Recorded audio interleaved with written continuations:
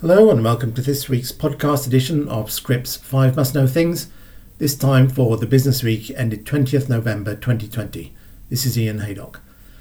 In this episode we look at results and plans for coronavirus vaccines, a US product setback, PCSK9 developments and the latest progress in NASH. Moderna's COVID-19 vaccine candidate mRNA 1273 has produced a 94.5% level of efficacy in the first interim analysis of 95 cases from its Phase 3 COVE trial. Andrew McConaughey reports the results have provided more cheer in the fight against the pandemic and are also a boon for the company's shareholders. The primary endpoint of COVE is COVID-19 cases confirmed and adjudicated starting 2 weeks following the second dose of vaccine, and the first interim analysis of 95 cases found that 90 were observed in the placebo group versus 5 in the mRNA 1273 group. This is the second of the mRNA-based vaccine candidates to report initial Phase 3 data. Last week saw Pfizer and BioNTech release their first interim analysis based on the first 94 cases recorded in their trial, producing a far better than expected 90% efficacy rate. Like Pfizer, Moderna has only released the single top-line data readout, and it will be for regulators including at the US FDA to scrutinise the full efficacy and safety data dossiers, which both companies are now expected to submit by the end of this month. The interim analysis by the Data Safety and Monitoring Board also included a review of the available safety data, which did not report any significant safety concerns. However, the companies must await safety data accrued after a median of at least 2 months after the first cohort of patients have received their second dose, as stipulated by the FDA. Meanwhile, Pfizer is launching a COVID-19 vaccine distribution pilot program in 4 US states, as the timeline for potentially delivering the first commercial vaccine to the public inches closer. During the Stats Summit on 17th November, CEO Albert Bourla confirmed the safety threshold required for its vaccine to be considered for an emergency use authorization by the US FDA has been reached. He declined to confirm a filing timeline but said it would be submitted soon. Pfizer and its partner BioNTech's vaccine BNT162b was more than 90% effective in an interim analysis of its ongoing Phase 3 trial. The expectation is that both vaccines will be swiftly authorised by the FDA, putting in motion large-scale manufacturing and distribution initiatives to meet the unprecedented demand. Jessica Merrill writes that Pfizer also announced on 17th November it is launching a pilot program to support the planning, deployment and administration of its COVID-19 vaccine candidate more widely in the US. It's a dry run, Bourla explained. Pfizer is already confident in its abilities to distribute the vaccine based on the experience gained from shipping to 150 vaccination centres involved in the clinical trial. We want to make sure that also the states that are on the receiving side of the vaccine know exactly how to handle the boxes that are coming, how they open them, where they place them, etc., etc., he said. The 4 states included in the pilot program are Rhode Island, Texas, New Mexico and Tennessee, selected because of differences in overall size, diversity of populations and immunisation infrastructure, as well as their need to reach individuals in varied urban and rural settings, Pfizer said.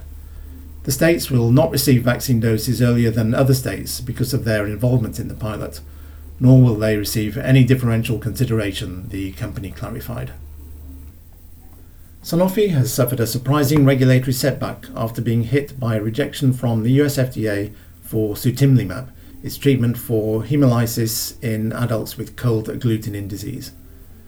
The surprising news that the agency issued a complete response letter came on its PDUFA target action date of 13th November, when most observers had expected sutimlimab, which is a first-in-class selective inhibitor of the complement pathway, to get the green light.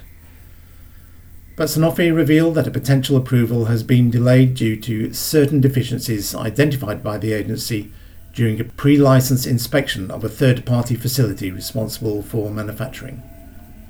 Kevin Grogan reports the French drug maker stressed that there were no clinical or safety deficiencies noted in the CRL with respect to the application.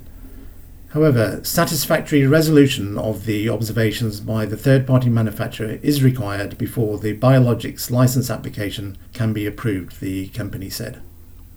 The Paris headquarter group did not disclose the nature of the deficiencies or timelines for resolving the concerns, but the delay is still a blow. Sutimlimab, which Sanofi obtained via its acquisition of Bioverativ in 2018, was granted a priority review by the FDA in May, based on results from Part A of the open-label Phase 3 Cardinal study in patients with primary CAD. Early data from the latest gene silencing based drug targeting PCSK9 show a medicine with potentially strong efficacy in patients, but one that also faces some significant competitive hurdles, particularly as Alnylam and Novartis are poised to have the first-in-class advantage with inclisiran.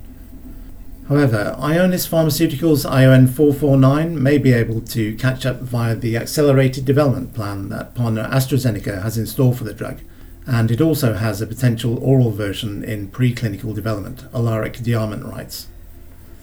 AstraZeneca presented data from the Phase 1 study with ION449, also known as AZD8233, in a poster session at the American Heart Association's 2020 conference. The ligand-conjugated antisense oligonucleotide is administered subcutaneously and is designed to reduce the liver's production of PCSK9 by targeting RNA, thereby lowering levels of LDL cholesterol in the blood and reducing the risk of cardiovascular disease. The two companies have had a partnership to develop antisense oligonucleotide drugs since 2015, focused on disease areas like cardiovascular, metabolic, and renal disorders, and the PCSK9 program is the first to be developed. Two PCSK9 targeting antibodies, Amgen's Repatha, which is evolucumab, and Regeneron's Praluent, which is alirocumab, were approved in the US in 2015. Inclisiran is ION449's chief competitor in the RNA targeting space and is expected to win US approval by the end of this year. The EMA's CHMP also adopted a positive opinion on inclisiran in October. AstraZeneca told Scrip that its development plan includes use of real-world evidence as well as model-informed drug development approaches in collaboration with officials under the FDA's MIDD pilot program. Finally, while this year began with the expectation of the first drug approval in non-alcoholic steatohepatitis, or NASH, instead this year is closing out with uncertainty, and the datasets presented at the American Association for the Study of Liver Diseases 13th to 16th November virtual annual meeting reflected that. Instead of approval for NASH, Intercept's FXR agonist obeticholic acid, or OCA, received a complete response letter from the US FDA on 29th June. That surprise came just weeks after GenFit reported that its PPAR alpha delta agonist elafibranor failed a pivotal Phase 3 trial that was expected to put it second on the market. Joe Haas writes that it now looks like the first NASH approval will come in 2022, given that Intercept said it hopes to resubmit its NDA for OCA sometime next year. While the field looks ahead to the next Phase 3 NASH datasets from companies like Madrigal, Galmed and AbbVie, or advances in mid-stage programs at Inventiva and 89bio, most of the presentations appeared incremental. But there are signs of promise, particularly for combination regimens, which are expected to be the mainstay of treating NASH. That's all for this time. Many thanks for listening. And don't forget that this and all Informa Pharma Intelligence podcasts are also available via smart speakers. Just make sure your voice assistant is set up with default access to one of the platforms on which we're available, and those are SoundCloud, Apple Podcasts or TuneIn, and then ask it to play Pharma Intelligence podcasts. Also, don't forget to join our Pink Sheet colleagues for a discussion of the biopharma impact of the US election as part of the FDA CMS Summit on December 7th to 9th, for which registration is now open. There's a link in the script story accompanying this podcast, which also has links to the full articles mentioned here. Bye for now.